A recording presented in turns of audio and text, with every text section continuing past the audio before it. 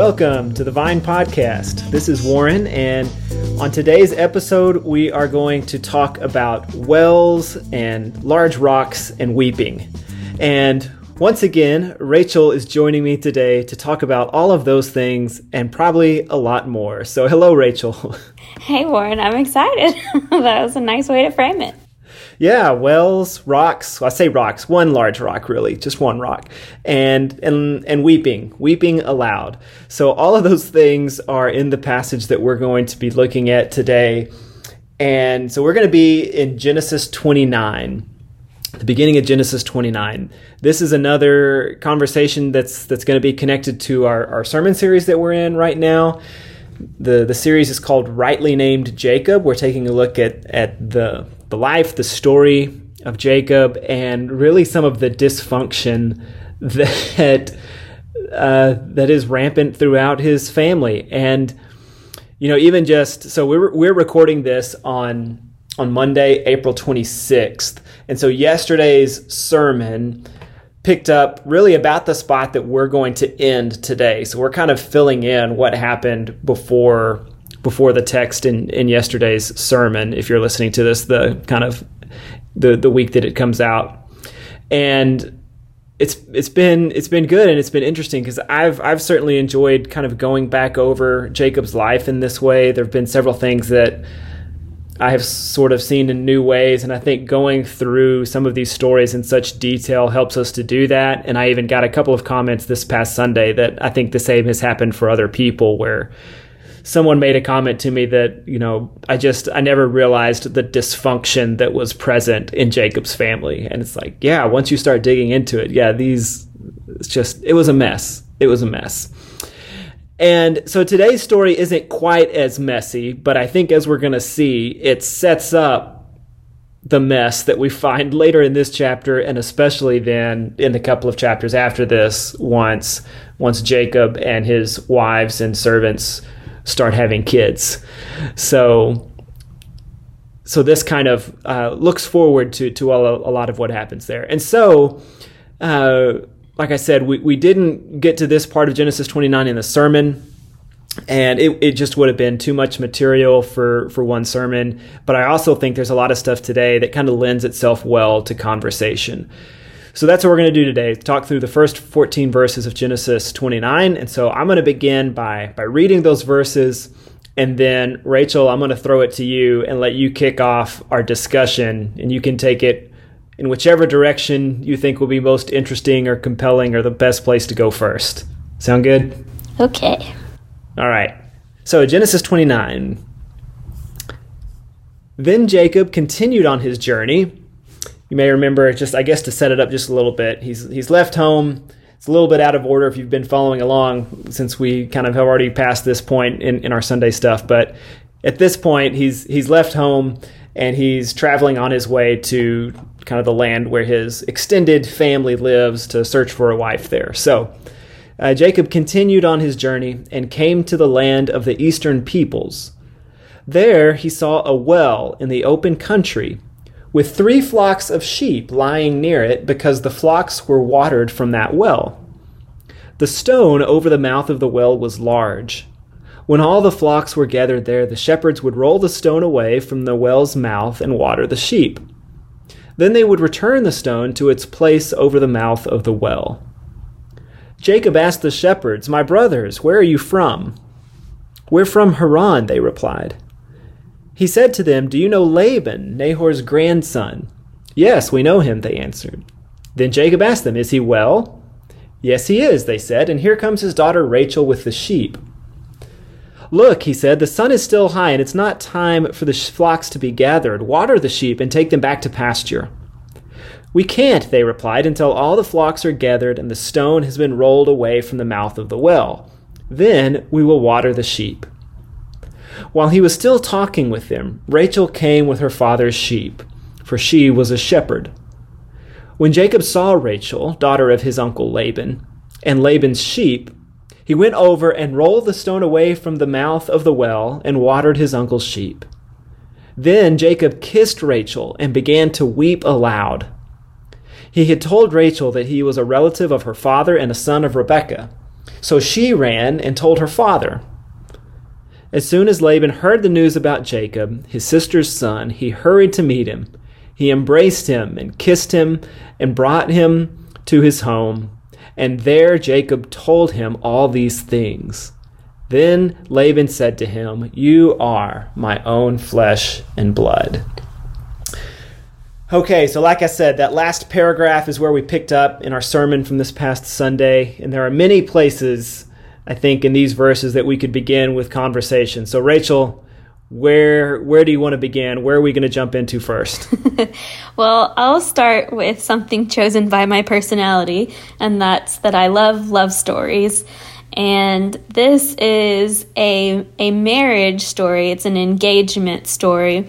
And this is something that happened more than once in the Old Testament. So it's kind of a story pattern that we have here of something that the ancient readers, when they heard this, it would have clued them in when they heard that Jacob is at the well, and they know his mission is he's looking for a wife. That's why he left home.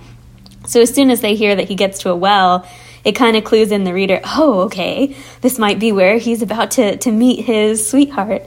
So it's the same thing that happens for Isaac's servant, although it's not Isaac himself who goes, but he finds Rebekah at a well. And Moses also finds his wife at a well.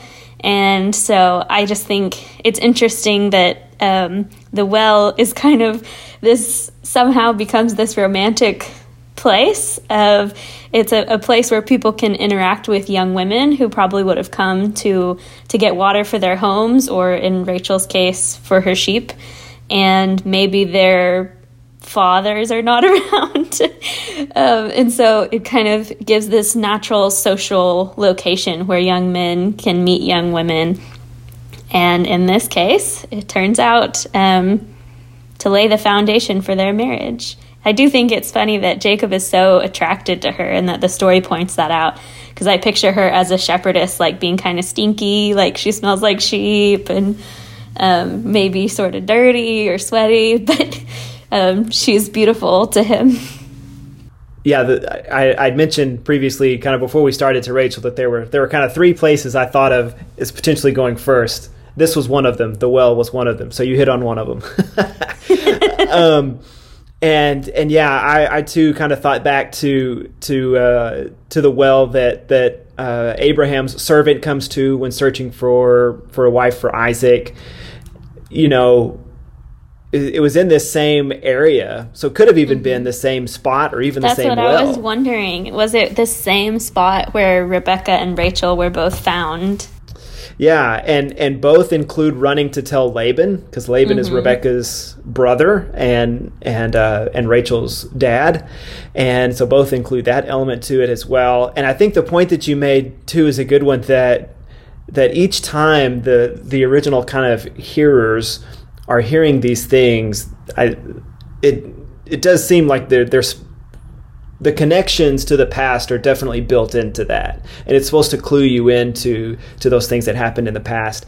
And so what it made me think of, even as you were just talking then, was, you know, because we see conversations happen around wells in the New Testament as well.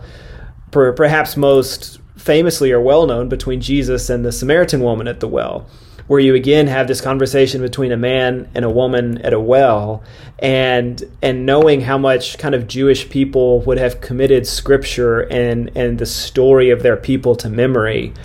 I wonder if that would have, if there's a connection they would have heard there between the well stories of men meeting women in the past at wells and what they hear in the interaction between Jesus and the Samaritan woman, because it's already a scandalous image, and maybe that connection even adds to the scandal a little bit.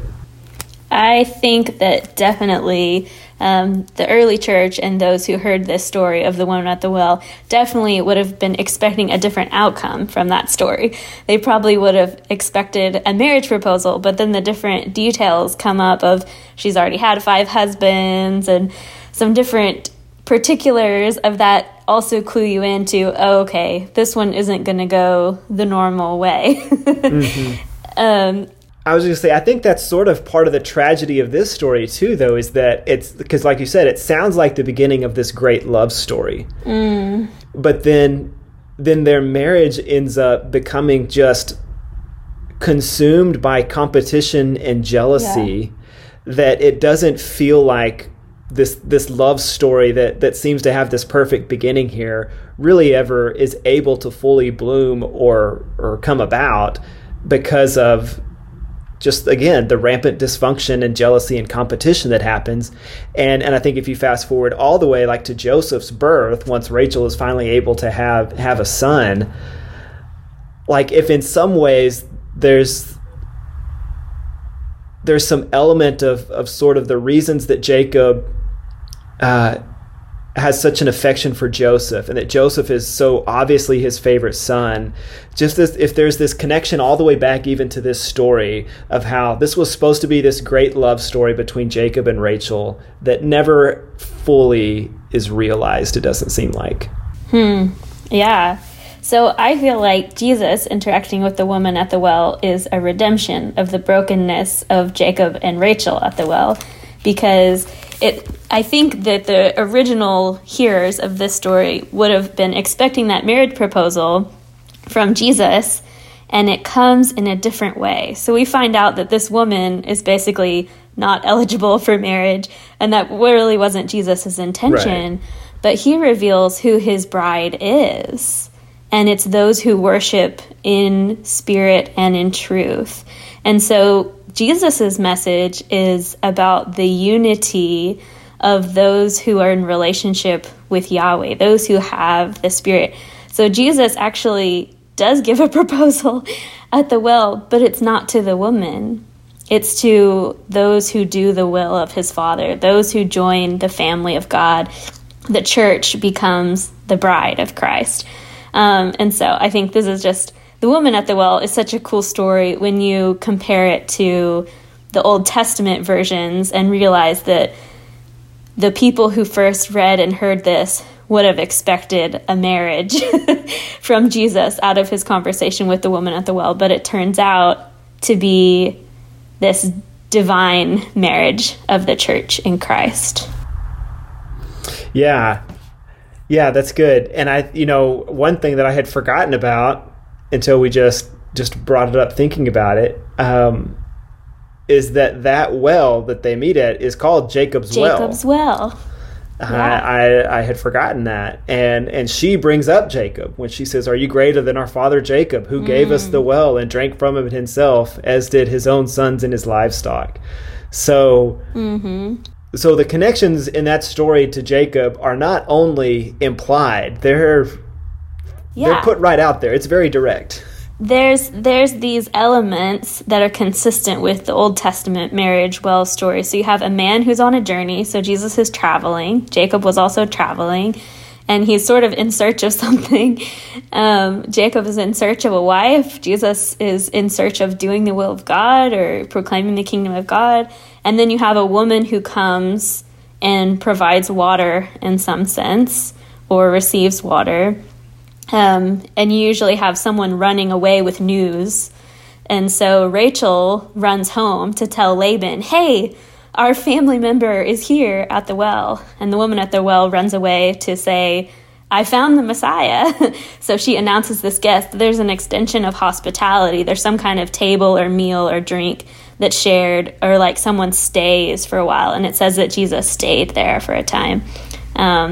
So it fits the pattern, and so you expect, like we don't, because we know the story of the woman in the well the way it is, but the original hearers would have expected this marriage story.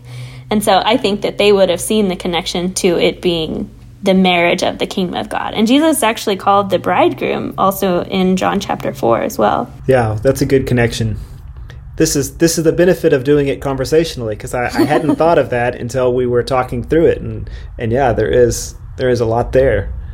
And then there's the stone for the Rachel and Jacob so that's story. What I was going to say next. Is keeping with the well. I think there's this great part of this story is about this stone that's over the well that apparently was apparently at least very difficult to move. Because the rest of the shepherds are like, no, we're not moving that thing till everybody gets here. Like, yeah, we don't just go about moving that thing back and forth. Like, we're waiting until everybody's here, and then we're going to move that thing once so everybody's sheep can drink at the same time, and then we're moving it back. And then Rachel starts to show up, and Jacob's like, I'm just going to do this myself. And it sort of comes across as this like feat of strength almost. This is Jacob just overcome with adrenaline and emotion, and so he's able to move this stone that usually takes 5 men to move. Is this just, I think he comes across certainly as an emotional person in this story, which again I don't think is very difficult to sort of wrap your head around why he's overcome with emotion now. Like, he leaves home fearing for his life, not knowing what's going to happen. This is just such a roller coaster of emotion for Jacob.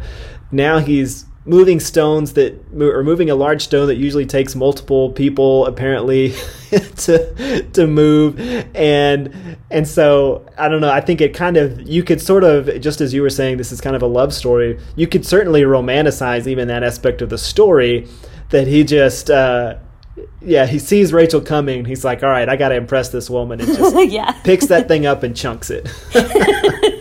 He does this Herculean feat. Basically, this is his gesture to show, like, hey, like, I'm a hunky dude, you know.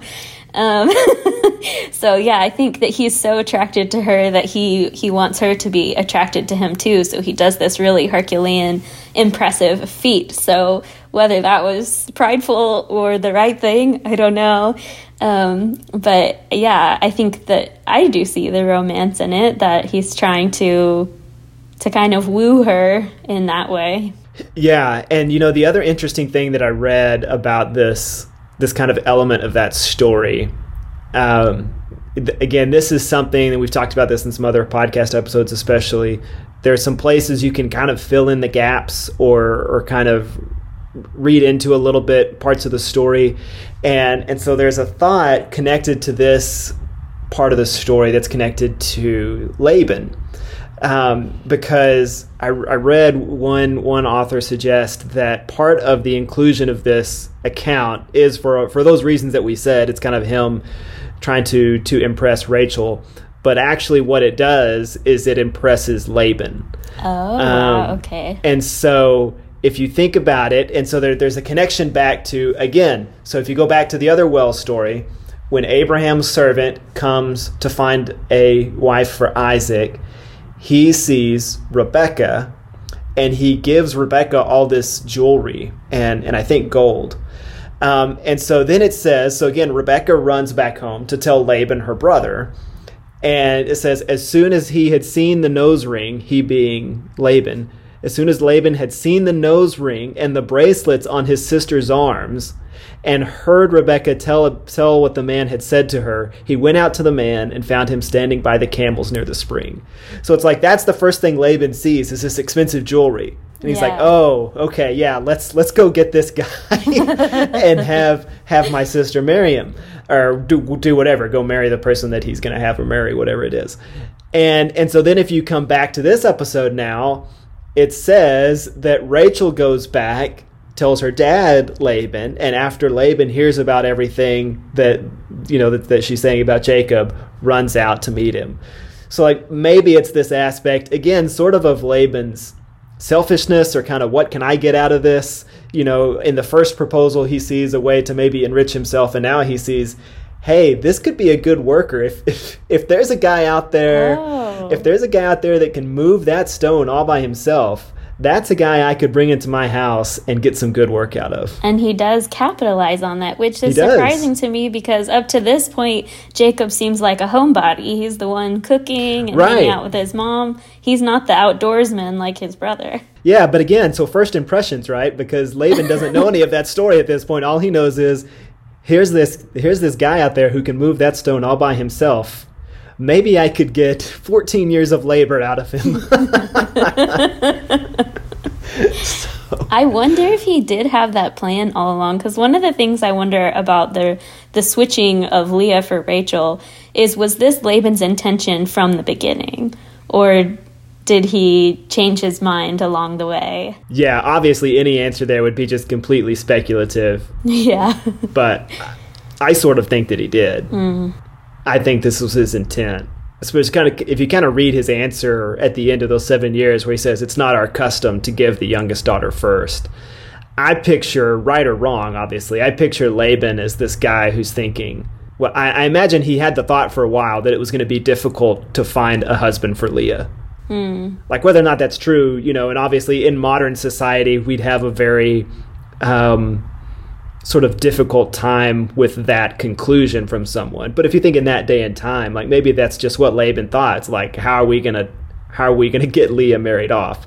And so I tend to think that from the beginning, that's kind of his plan, and he's gonna have him marry Leah first, and then come back and get more time out of him to marry Rachel too. Do you have a thought there? Yeah, that's kind of what I think too, is that because his answer, so when Jacob basically proposes, his answer is, it is better that I give her to you than to any other man. So it's not like a direct yes, like, yes, I will let you marry Rachel. It's better for me to give her to you than to anybody else, which I actually think that's a really great answer. Like dads, when some man comes to ask for your permission to marry his daughter, I think that's a great answer. As long as you don't have this secret plan of sabotage or some hidden fine print, I think it's really affirming and encouraging to say, it's better for me to give her to you than to any other man. But Laban's answer doesn't really say, yeah, but only her, and I'll give you Rachel first, apart from the older sister, I feel like he affirms, but it was a little bit evasive, too. Yeah, depending on how you read that statement, it could either be sort of affirming of both of them, the daughter and the one asking. But yeah, I think especially when Laban says it, you hear ill intent or something that comes with it, I feel like, or underhanded, I don't know. Because I think sort of the yeah, if they're like I said, I think and white. If they're black and white, but I think it also just shows, I think, the way that women at that time and throughout history are just kind of seen as property to give away and to barter almost for whatever's going to serve your own needs. And so I think you could certainly read that into it as well. But that's still the way it is in a lot of the world, actually. Right, that's what I mean, yeah. But the underlying sentiment that we would hopefully read into that of, I think the positive expression of that to me would be like, I think you're the best person to marry my daughter. That would be, I think, maybe the more positive way to frame that. Yeah. Instead of, because I guess maybe it's just because it's Laban, but also because of just the way that I think it feels like some of these women are kind of treated in these stories. It almost comes across as like, I might as well give her to you or something, like, yeah. I don't know. And so yeah. And then, if you look at the end of that story that we read today, where Laban says to Jacob, you are my own flesh and blood. I think even there, there's sort of, you can read some manipulation to that statement as well. Like he's trying to kind of connect himself to Jacob. But I think even that may have a little bit of foreshadowing element to it, because one kind of interpretation of that phrase that I read, someone said you could also read that as saying, we are cut from the same cloth. And so it's like the deceptiveness that we've seen as a part of Jacob's way of dealing with people. This is almost a way of kind of just throwing in there that like we're cut from the same cloth. And so some of that deceptiveness is going to be seen in Laban's dealings as well. Yeah, some of the stuff you've been doing to others, oh yeah, I also have plans like that for you. Yeah. So you said we were talking about sobbing too. Well, sobbing was, I said it was a part of the story. And I think I mainly mentioned my main thought on that was just that it shows, I think, the emotion of Jacob and what, we could read into what we think that emotion is there. I think you could read that as love, or kind of overcome with affection. I think you could also, though, just read it as relief, like all that Jacob has been through, and now he's arrived and he's found his family, and maybe this is just this outpouring of relief and built up stress that just comes out in literal tears and weeping. Yeah. So Jacob kisses Rachel and weeps aloud. That's basically the proposal. Yeah. Is a kiss matched with sobbing. So how many men have proposed to their wives with a kiss and just full on crying? I mean, I think that does happen sometimes, and it can be really sweet. But I kind of wonder, is this like messy cry, like like snot rolling down the nose and stuff, or because it says he cried loudly, right? Yeah, he wept aloud. See, I think I sort of had a different response. And my thought was, because it's sort of the proposal, but it's also their first introduction. And so my thought was, especially thinking like for my daughter, if a man introduces himself to you by kissing you and weeping aloud, I think Rachel's response is the proper one. You run and tell your dad. Yeah, that's good family advice. Yeah. If a man introduces himself to you by kissing you and weeping aloud, running away is the proper response. But she does know that he is her family member, right? So that's the whole context of the story. Yes, I know. Again, modern eyes and sensibilities. I know. Yeah. But no, I think you're right that it is meant to, I think, be this sign of affection and connectivity. I combine those two words. Yeah, you made a sugary treat. That's right, I did. and I think that's what we're supposed to hear in that. And I think also, so I wanted to talk about Rachel for a minute too, because one of the things that I think is interesting in this story about Rachel is that she's referred to as a shepherd. And she's actually the only woman referred to in Scripture as a shepherd. So cool.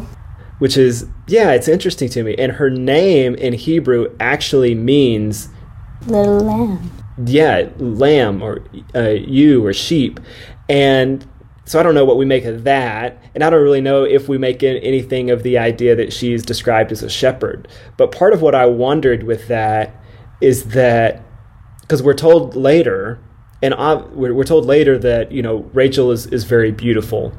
And it seems like her dad even knows that Laban is beautiful and Leah is, just in the words of Scripture, is not pictured or described in the same terms as Rachel. Leah is described as having weak eyes, which is just I don't even know what that means, but it's not a great description. It doesn't seem I've heard that could mean that, like, this is the only element of her appearance that's actually appealing or beautiful, because if you read it as soft eyes, that it's like, everything is not so great, but she had nice eyes. Like, we'll give her that. Well, yeah. Okay. Yeah, so anyway you read that, the story seems to pretty directly say, Rachel was the more attractive of the two sisters. It is how it appears. But part of me wonders if this description of her as a shepherd is also to show, like, she's also like a hard worker who's got this work ethic and is willing to go out and do the dirty work of working with sheep. But she's also this, the more attractive of the two sisters. And so part of me wonders if this is part of just kind of a way to almost picture Rachel as something like the perfect woman. Like, this is, maybe at this time, this is everything that a man would be looking for in a woman, right? She'll get out there and work with the sheep. She's beautiful, all these things. And I think, again, it's telling that going forward from here, I don't think the story presents Rachel in a very favorable light most of the time. That she's jealous. She just kind of throws gas on kind of the combustible competitive relationship between her and her sister going forward. She doesn't always make the best choices in the marriage relationship, and makes some of the same mistakes that Sarah did going back a couple of generations. We're going to see that coming up next Sunday. And I don't know, just some of the things that we hear from Rachel going forward don't always present her in the best light, I don't feel like, which again is sort of contrasted with the ways that we are introduced to her. And I think just accentuates this idea that the beginning of this story is set up so kind of romantically in like this perfect way that these two meet, and how it just seems to go downhill from there. Yeah, the description of the woman as the shepherdess, but also beautiful. Yeah, I feel like that is kind of the ideal. Like even now, like for someone to be able to be hardworking and to be productive or whatever, to be a go-getter and also to be gorgeous. Like, so yeah, I feel like who wouldn't want to be known as both of those things, right? Yeah. So what happens? Maybe we didn't really know much about her character though at this point. Like we weren't actually told if she was a good person or not, or like if she was patient or kind or trustworthy. I feel like we don't know much about her character. We know about her appearance and what she does with her time. So maybe that's why it kind of goes downhill, is because we didn't know that she was also from a line of deceivers, and she'll do some deceiving of her own too. And I think it's just another way that the story sort of sets up what's going to happen next, because to me at least, and once again, this is going to be a little bit of kind of reading into things, but I think everything that happens with between Rachel and Jacob and the ways that Rachel's described, it's not difficult to see how she could feel somewhat, I don't know if entitled is the right word, but almost arrogant in her relationship, especially with Jacob. She's the favored one. She's the one that Jacob wants to be married to, all of that. And so some of her actions going forward in the marriage relationship, I think, makes sense with all of that backstory.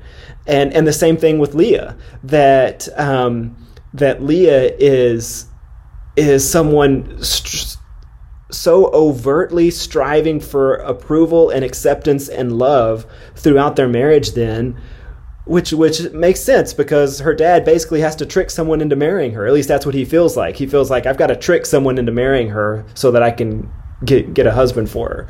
And then the interesting thing too is even how Jacob sort of is presented, because as we've said, like women are treated basically as property at this time. But what's interesting is that once you get into the marriage relationship, that's almost flipped, where it's Leah and Rachel who are pulling all the strings and sort of treating like Jacob just does whatever they tell him to, basically. And Jacob is kind of the pawn going forward that just does what they want, which is this interesting role reversal for him, because he's initially the one doing the deceiving and the manipulating and all that, and now he gets in the middle of this competitive struggle between these two sisters where he just kind of seems caught in the middle of it and seems to just kind of do whatever they want. Yeah, I feel like there's just a lot to think about the characters of who are these people, what are their traits, what are they like, what are their good qualities and their bad qualities. That the more you read the story, the more those things come out. So I'm kind of like still trying to understand and grasp what's going on and all the dynamics between all the characters. Yeah, well, there's certainly enough there to get into and digest for sure. Well, those were kind of the main thoughts that I had from this section of Genesis. Do you have anything else that we didn't get to yet? I think that's good. I think it's just a really interesting story and it's fun to talk about. And I would just encourage everybody to have more conversations about this story or other passages of scripture with your friends and with your church community, because I feel like we just keep learning more from each other and it's fun too. Yeah, absolutely. And I think we talked about that last week, was just the benefits of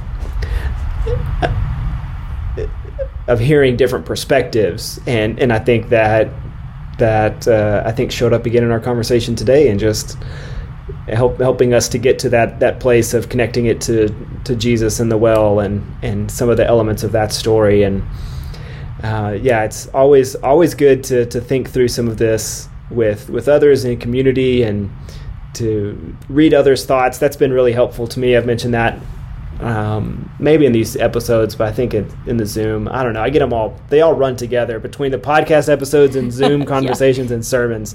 But reading some of the rabbinical thoughts on this family has been really, I think, interesting and eye-opening for me to hear the ways, especially the ways that some of the Jewish people kind of look back on these stories and the ways that they read these stories and the things that they kind of bring out of them. it's been really interesting. And like I said, I think that was one of the places that I had read that about Laban being impressed with Jacob's feat of strength in this story, and that it's just one more kind of knock on Laban and his this tendency that he seems to have to always be thinking about what's in it for me, or what can I get out of this situation. So, all right. Well, thank you for spending this time with me today, Rachel, and we'll wrap it up there. I hope that if you're listening to this the week it comes out, we're going to get into, as we've been saying here, this just sets up so much drama to come as Jacob and Leah and Rachel begin building this complicated family, and so we're going to explore some of that in a little bit of a different way, beginning this Sunday during our worship service, where Rachel and I are going to kind of do some team teaching on that story. And so we'll see how that goes. I think it'll go well. I'm excited about it and excited about exploring that story with you on Sunday. Sounds good. All right. Would you want to close us in prayer today, Rachel? Okay, let's pray. God, we thank you for your word and how you speak to us, and all the ways that we see ourselves in these flawed characters, and we just confess that we are so much like them, looking for ways to benefit ourselves, looking for ways to trick others so that we come out the winner. God, I just pray that you would humble us and forgive us, and instead conform us into the image of Jesus. In Jesus' name we pray. Amen. Amen.